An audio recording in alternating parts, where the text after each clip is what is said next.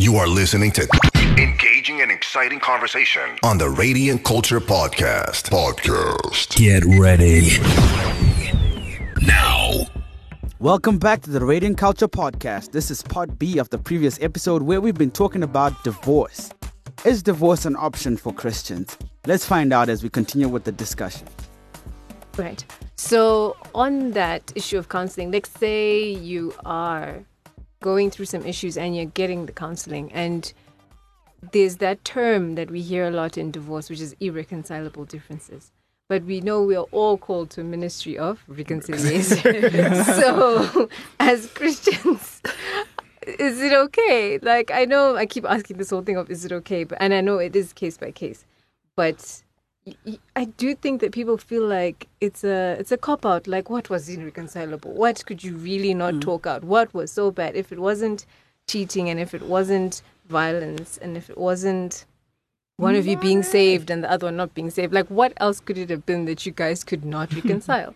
So, and I think people also stay because they feel the guilt, like, my reason is not good enough. Let me just hang in there because no one's going to get this. Yeah. But what would you guys say to that person? I really feel like our differences are just too different. Yeah. That one is very difficult. On one hand, I do understand what you're talking about, where irreconcilable differences becomes this catch-all phrase for all sorts of stuff that people don't want to work through. But I do believe that irreconcilable differences, and Pastor C would be able to speak into this a lot more, but in my experience, what I've seen is a lot of the time when people can grow apart gradually because they're not dealing with certain issues. So over time, people just grow apart. There's issues that happen, no one talks it out. Someone is stacking things up, keeping a record, and someone is not changing, and it keeps going on like that. And people's hearts begin to, can I say, calcify? And you build this callus, and then before long, that affection isn't there. And then you hear people talk about, if you read some of these things and divorces and what they say in the papers, in the divorce papers, loss of affection is a common thing that you see in these divorce papers. There's loss of affection. That's what happens. Loss of love. Yeah, loss of love. It's actually a ground. It's actually a ground for divorce. Now. A very common one, actually. That kind of just boxes everything. Everything. It's irreconcilable differences. It's just loss of love. You forgot my birthday. All that is in there. Exactly. Just loss of love. Just loss of love and loss of affection. The judge says, we can't force you to love someone. So there you go. You can go separate ways. And that's it. Yeah. So that loss of affection, that really is a result of that coming apart over time. And it really speaks to what Pastor C was saying just now, is working things through and not allowing things to grow, not those little foxes that Songs of Solomon speaks of that spoil the vine. Because little foxes grow to be big foxes, or little lions as well grow to be big lions, and big lions eat people, what someone once said. So, deal with them at that stage. And when you come to irreconcilable differences, one of the things you see, again, in my experience of what I've seen, is that either one or both of the people, their walk with the Lord has grown cold. Yes. And they're not walking very close to the Lord. Yeah. Right. Because if you're walking with the Lord very close, and the things that are close to his heart, he will definitely let you know about it. Yes. Yeah. And so if your walk with the Lord has also grown cold and whatever, then people say things like irreconcilable differences, because there's, if you are a believer and you spout verses like nothing is impossible with God, people talk about that when they're thinking about their ventures and projects and finance for something but nothing is impossible with God also means that God can recover a very bad marriage situation. But sometimes people are not willing, to go through that. Sometimes it's painful. Sometimes it requires being vulnerable. Sometimes it requires you saying things about your partner that you wouldn't want to say. Sometimes, like what happened with Joseph, that he had in mind to divorce Mary quietly because he loved her. That's what the Bible says. But it's also interesting to realize that he wasn't willing to talk about his reasons. He's just going to do it quietly. So you're pregnant. So how did this happen? Who is it? You know what I'm saying? So come, let's talk about this. How on earth did this happen? And the guy thought, no, I'm just going to quietly do this. Yeah, because you don't want to show that. Also, sometimes and I'll speak from being a guy. Sometimes your pride in that you don't want to show that something is an issue. Yes. Because you don't want to look weak or petty or look like, no shusha, But if it's an issue, it's an issue. And then guys keep that in their hearts and don't talk about it. Yeah. And then that, as I said, the calcification of the heart. But if you really believe that with God all things are possible, there's no such thing as an irreconcilable difference. This is a God who reconciles Jew and Gentile. Yes. But think about it. Jew and Gentile were the two groups of people that could never have been reconciled in any way. But by the cross and what Jesus did there at Calvary, he brought those two together, and that speaks to all sorts of differences and barriers. That you have. You can talk about racial barriers and all sorts of things. Yes. And anything that could be erected within marriage can be destroyed by the power of that same cross and the same blood that destroyed that division between Jew and Gentile and even between God and man. So it's not an excuse. Stuff, man. This is deep stuff. Not an excuse. He's very, very right, because I've met a lot of couples or women, or you're talking to an individual, in the couple, and they're not together anymore. And, suddenly they're seeing each other in completely different lights, and they're talking about how, we could have actually worked things out. Yeah. I know of people who ended up not even remarrying because they're just so broken by the choice that they made, and at that time, because they were just so emotional and they were caught up in the emotions of everything. Sometimes it's actually not bad to separate and say we're not divorcing, but for this time while we're trying to work things out, because being in each other's space is just so difficult. We're just not seeing eye to eye, but while we are not together, and this one is here and this one is here, not that it's a good thing, but I'm just saying if it reaches that extent, we're still getting help. We have someone who's coming in, who's stepping in, and who's talking to us and who's trying to get us to see, the issues from a different perspective. And like what he was saying, the other issue is that I've met so many couples where people have become so hard and they just don't want. One thing about marriage is that it's a lot of compromise. It's a lot of compromise. When I look at the things that I had to compromise on and the things that my husband has had to compromise on, there are a lot of things that you forgo or forsake for the sake of your spouse. And it's not that it's a bad thing, but if it's going to strengthen your marriage and make it better, there's really nothing wrong with that. If your husband is insisting that I really don't like spices in my food, people have had serious fights over that. So why not just, when you're cooking, just remove his meat and then you put the spices in your food and then you just carry on, and then you dish up his food. My husband hates salad. He hates salad. I love salad. Any salad, I eat every salad. So I now know that, we can have salad with the kids and he'll have veggies. But I'm not going to make that an issue, and I'm not going to make it seem like he's a problem. But people are, having issues over small things like this. And like he's saying, it's these little foxes that then build up because people just don't want to compromise. And you don't realize that when you are with someone, like what the Bible talks about submission, you're submitting one to another. Yeah. That's what it is. You're serving one another. And in that, there are a lot of things that you're going to let go of. But the most important thing is that when you both have your eyes on God, I love this song by Jonathan Hessler, is it? And it's Abba. And there's a part where when he's like in spontaneous worship and he says, I want to be so close to you, so close that I see myself in your eyes. I want your eyes to be my mirror. When you get to that place where you've got that relationship with God, when we look at what, it's 1 Corinthians, is it? 22, that talks about love. And how love knows no wrong. And I love what it says, where it says love keeps no record of wrong. That's just true love. When 13, you read that verse, 13, yes, thank you, 13:22. I got the verse right, the chapter wrong. But when it really breaks down what love really is. And, so many times I've read it over and over and over again. Yeah. And I'm like, wow, why is it we're so willing to sit with our best friend and say, you know what, I was so wrong there. I wasn't supposed to have said that to you. You're so right. And then your spouse, you're like, nah. Let's see who's going to give him his food. Let's see.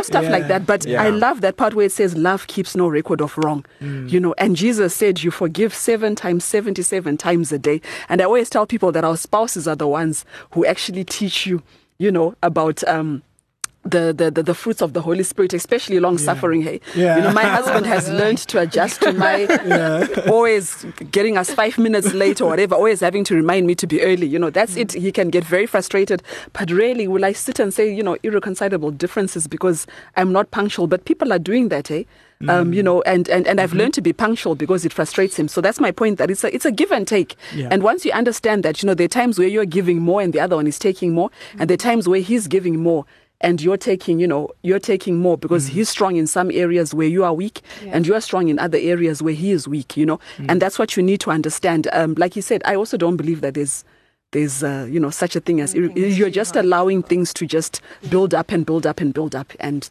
your hearts just turn to stone towards one another. If I could just come back to what you said earlier, Pastor C, about this need for people to walk with others. Yes. And this is where you see now that big picture thing, and you said that the struggles are not just specific to just individuals or just that they're common to all, as it were. Is that when you hear others speak about the same struggle, you realize you're able to put into context the issues that you're going through. Yes, because when it's just the two of you, that issue of the spices is a big deal. It's so true. That, and then you get really worked Other up. things come in, exactly. And 3 days ago, I remember, you came home at 8, and I'd said to you, that's what and happens, you forgot to do this. But then when you're in that context of community and you hear everyone's stories, and you're like, so it's not just me. And it becomes a moment where you can actually laugh at yourself and laugh at the issue. Exactly. Oh, really? Okay, still an issue, but it's not as big an issue as before. And then, it's a lot easier. Yeah. I mean, it's always interesting. Like, I'll be somewhere, and this is a bishop that you really admire, and it's Bishop so-and-so, and he's saying, we walked out of the house, and my wife and I were not talking. And you're like, wow, you also go through that. Oh, okay. All right. So our marriage is not really over, We can get past this. We're just not talking for now. We can get past this. And you know what? Even as couples, sometimes the arguments can get so heated up, and you know that you're about to say the wrong thing. It's okay for you guys to take a step back and say, let's stop here. My husband and I have agreed that certain things will actually start on WhatsApp. Because WhatsApp, what it does is I'm typing, right? And I'm like, then you realize, oh no, but that's rather harsh. Then you start deleting. Then you're like, no, it made me, you read, then you send it. And then he reads, and then his first thing is, what? Let me tell her. Then he thinks, no, but that's rather, because you're doing until eventually we can then say, okay, now let's start talking about it. So look for other things that you can do that can actually help you to work through those issues. Yeah. Pisa. So I wanna just move into something that we touched on earlier, and so here now I want us to talk about practicality, right?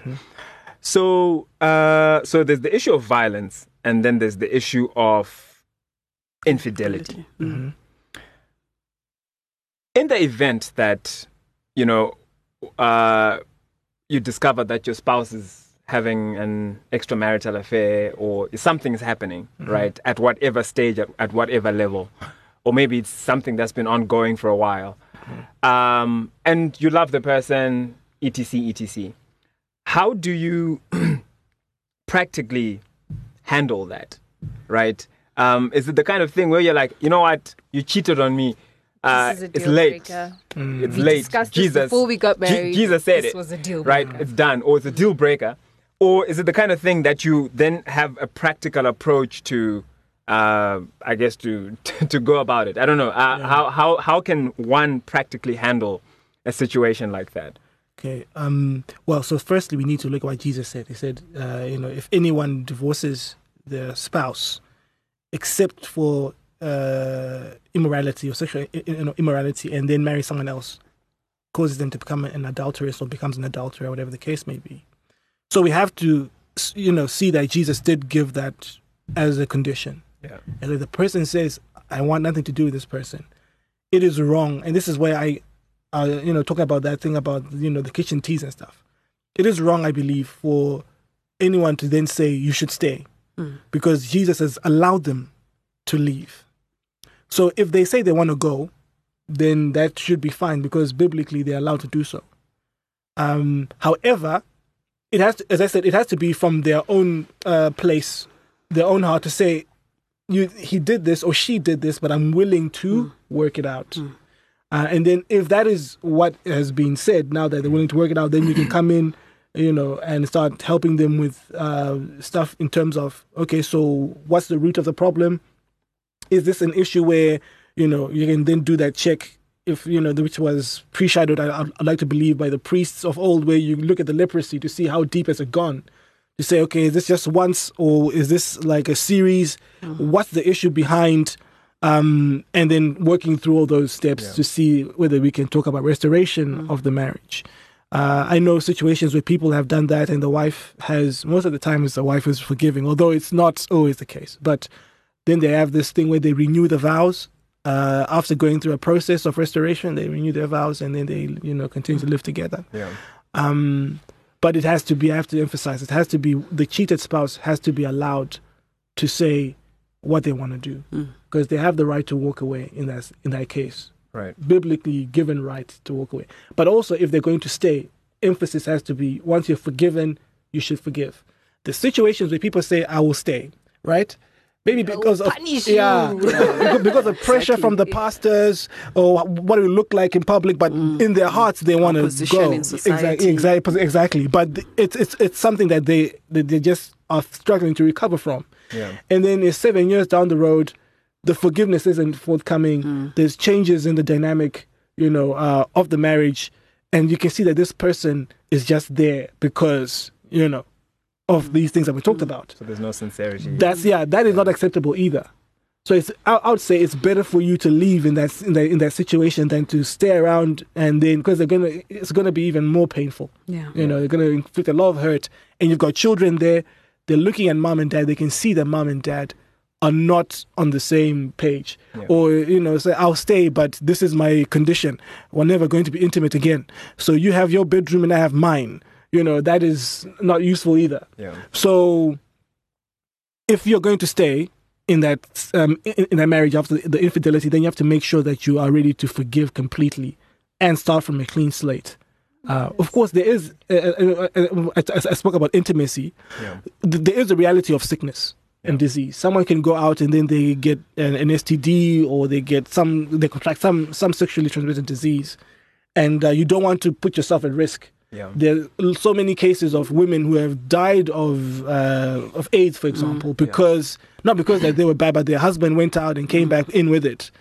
So that's very important. These are we spoke about the practical stuff. Yeah. These are things that also have to be looked at. But apart from that, I believe that if you're going to say, I forgive, I'm going to stay, then you're going to have to go the whole way and say, this is like starting from, like day one, starting from scratch.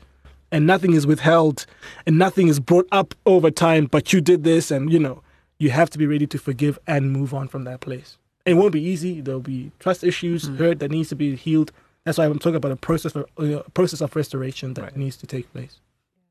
Pastor C, anything? I was actually going to say, but he touched it towards the end, where I was going to say that the person really needs to get counseling and literally go through like what we'd call a healing ceremony. Because if you don't, it's like it just becomes a gateway, a doorway for the enemy to just continue inflicting, pain and so on and so on. You're sitting and things seem to be okay, and then suddenly you have this image and you're thinking, so what was it like when they were together, when they were eating dinner together, was it like this? When they were intimate, was it like this? What was she saying to him? What was he saying to her?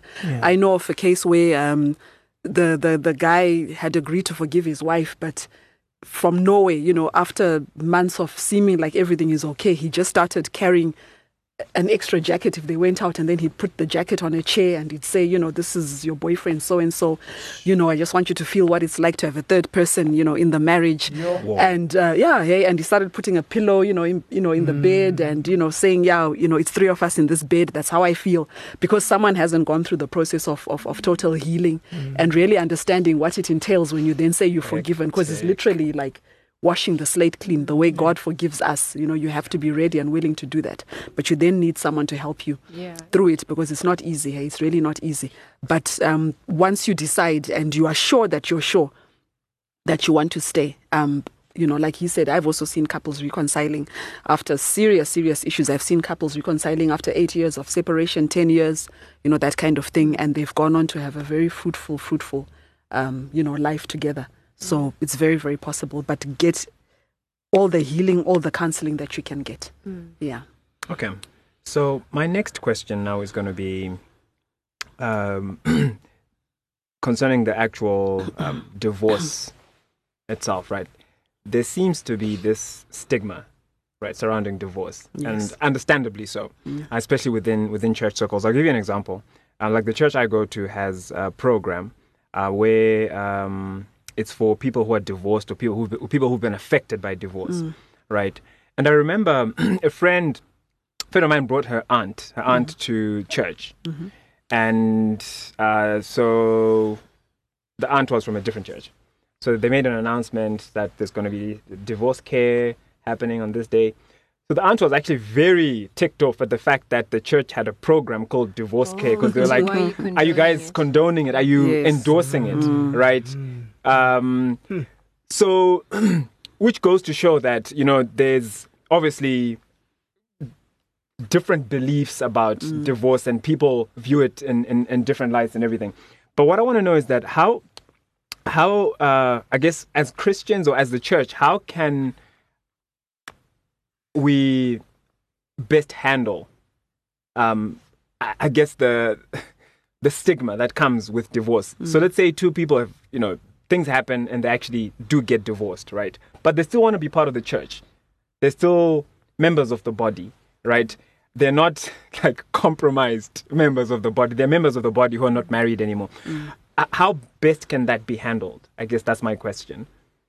Look, I think because of the effect of sin in our minds and our hearts, and we tend to grade sin as Christians. So there are those big bad sins, like when it's time for confession, people are confessing their sins. People will say, I just want to confess, I've been lazy, I've been, I've not been making things, I've not been doing it exactly to the capacity that I know that I can. And those are the kind of acceptable things, because we all, can relate, and we all have, but no one wants to go and talk about the big bad stuff. And so already we show that we are grading sin in our minds. And that can happen on an individual level, but it can also happen on a congregational level. Yeah. So I think it's very important that the leadership of the church really emphasize that all sin is sin,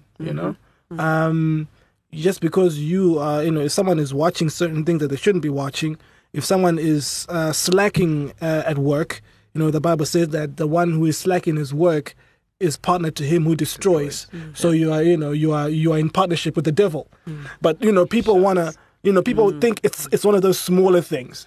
So you recognize that is as bad. On Facebook.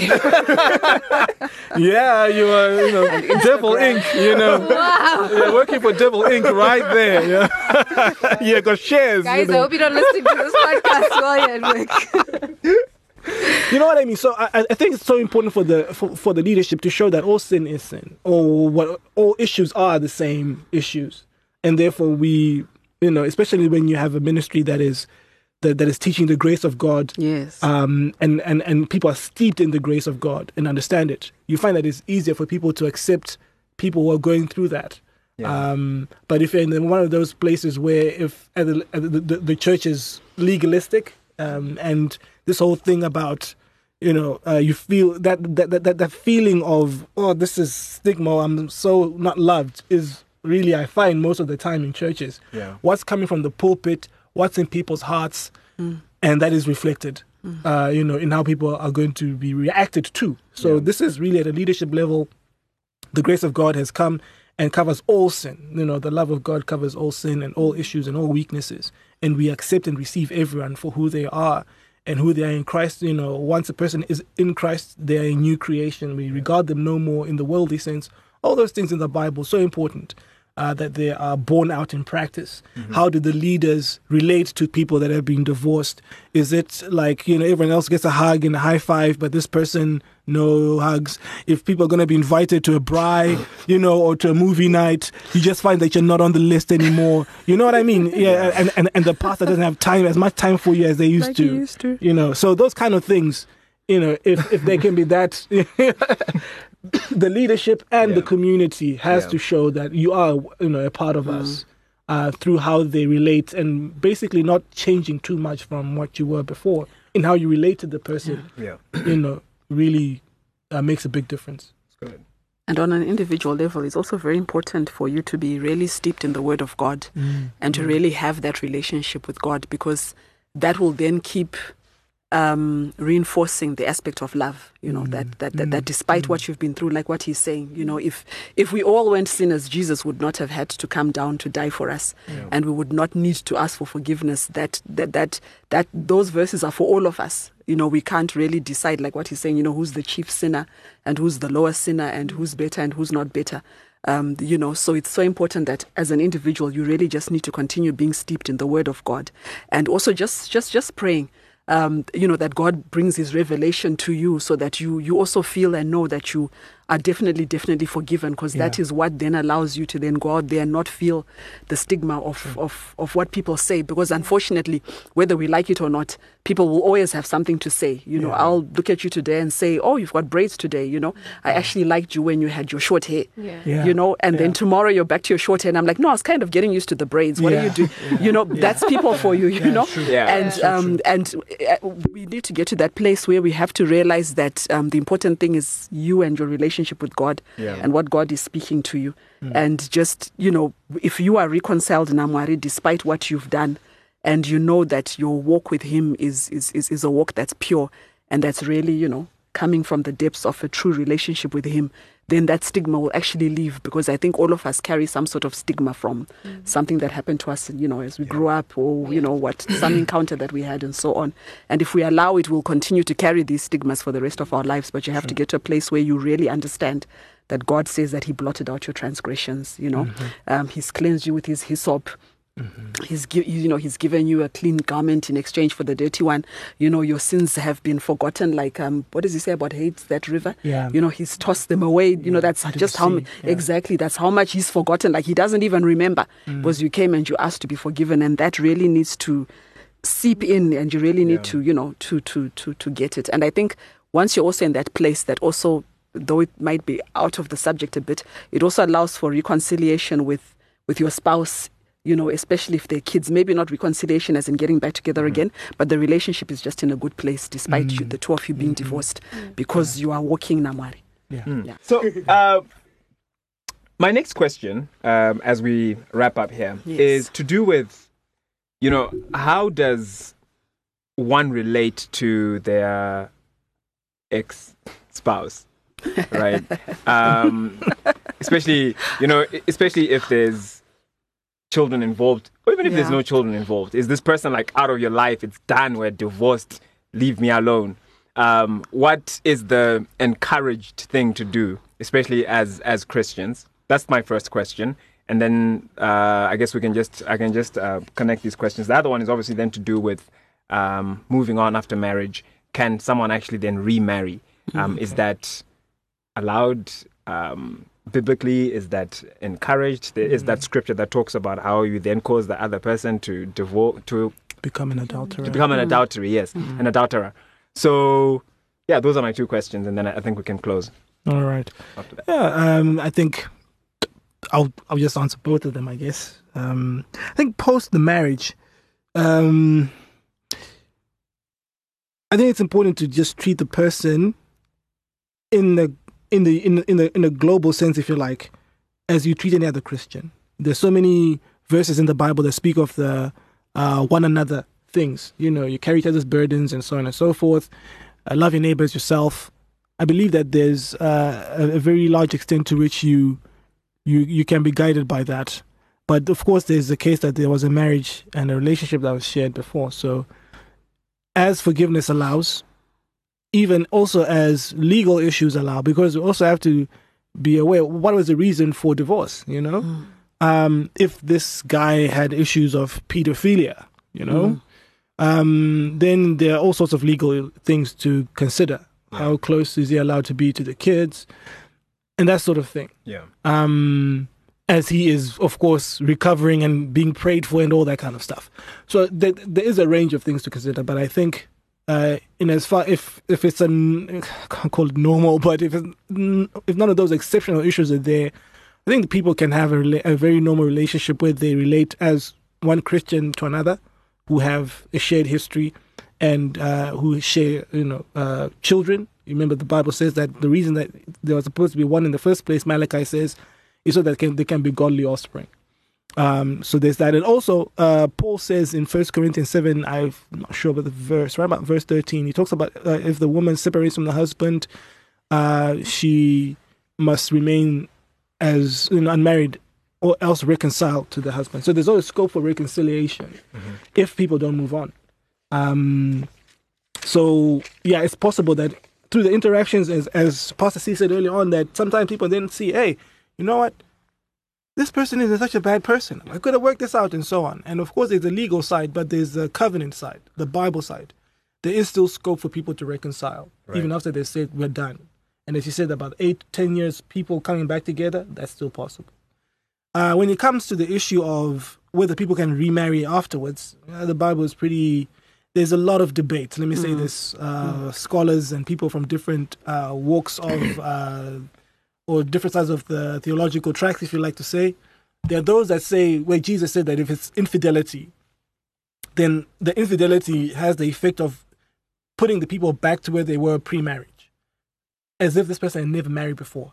So they're able to get into a marriage. Because Jesus says, if someone divorces for any other reason except sexual immorality and then marries someone else, makes that person an adulteress, which would, by reason or by logic, mean that if it was sexual immorality involved and they divorced and then they remarried, that person is not an adulterer or an adulteress. So that's the thinking of those that say that someone can remarry afterwards. Some will say, well, the fact that Jesus said that because, allowing you to divorce doesn't mean that you're therefore allowed to marry. It's not one and the other, It's two different things. You're allowed to divorce, but there's no room for you to remarry. Once you are married, marriage is for life.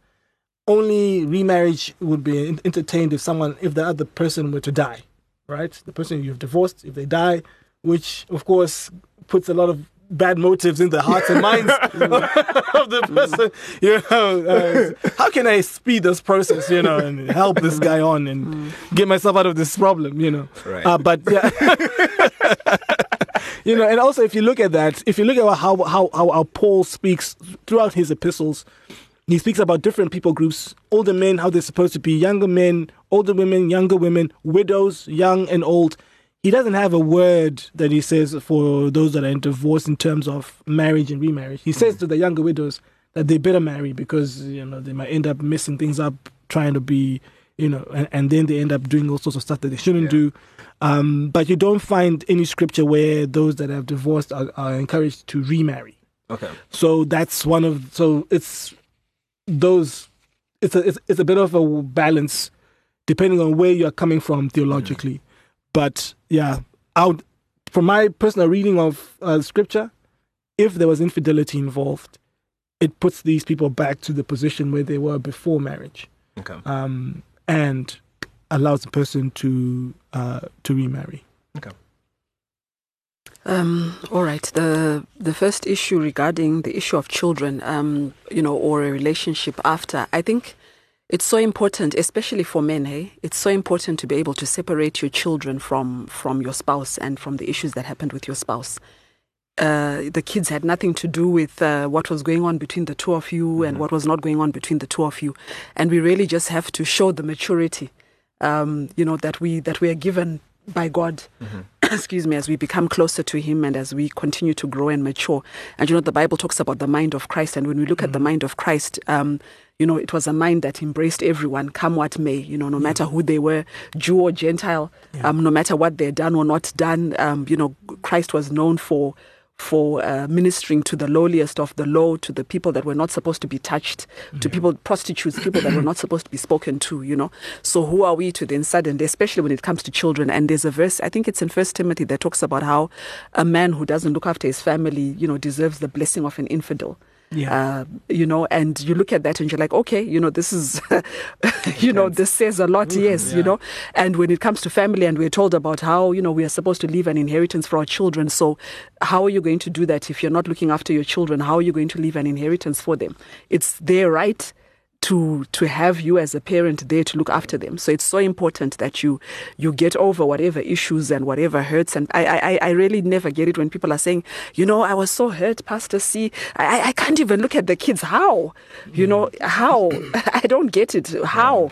You know, it really doesn't makes sense to me. So it's just so important that people really need to learn to separate that, because the kids need the both of you. They need a mother and a father. You know, you get nothing from separating the kids from their father, stopping him from seeing them.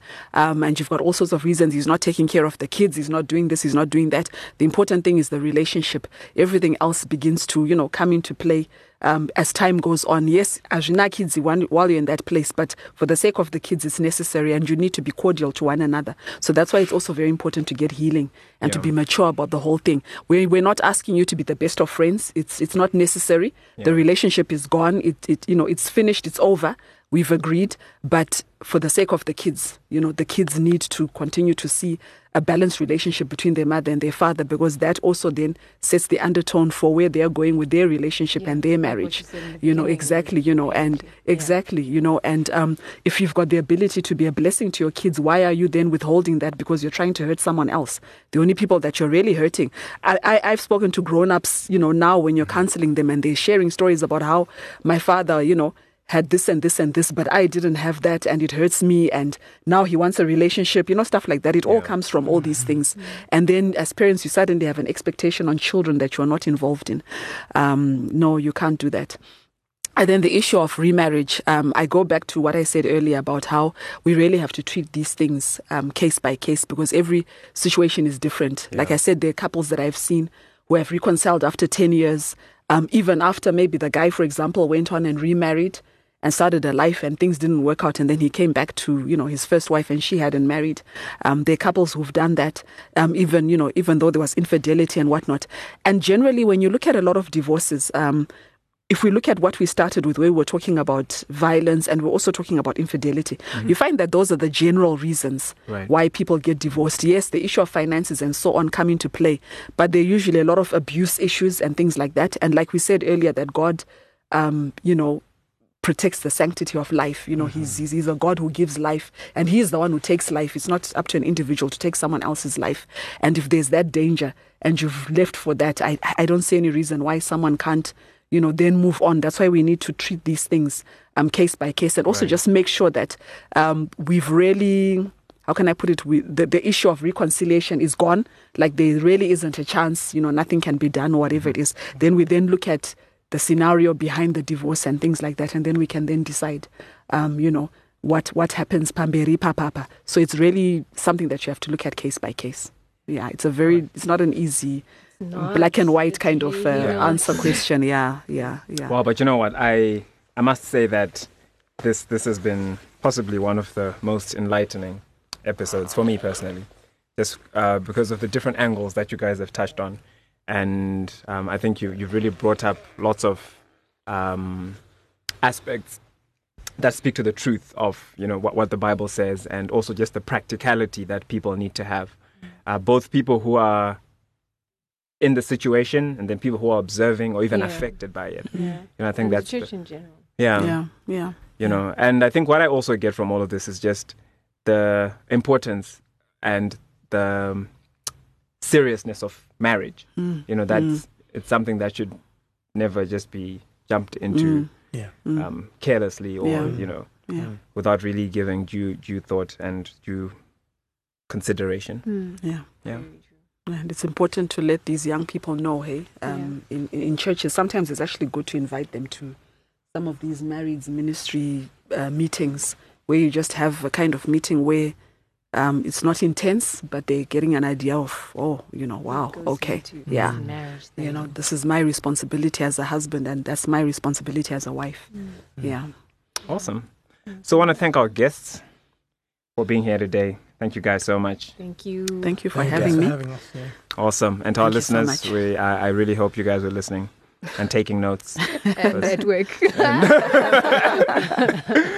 Cool. All right, so that's it for today. Yes. I'm Cookie Monster. And I am T-Mac. We're out. Peace. Thank you for listening to this week's episode of the Radiant Culture Podcast. If you want to make a contribution, make a suggestion, or have a request, you can get in touch with us via email on radiant@thehub.co.zw or inbox us on Facebook and Twitter. Look out for the next episode and remember to share this one with everybody you know. God bless. It's hot, it's fresh, it's uncut. #Real Talk on the Radiant Culture Podcast.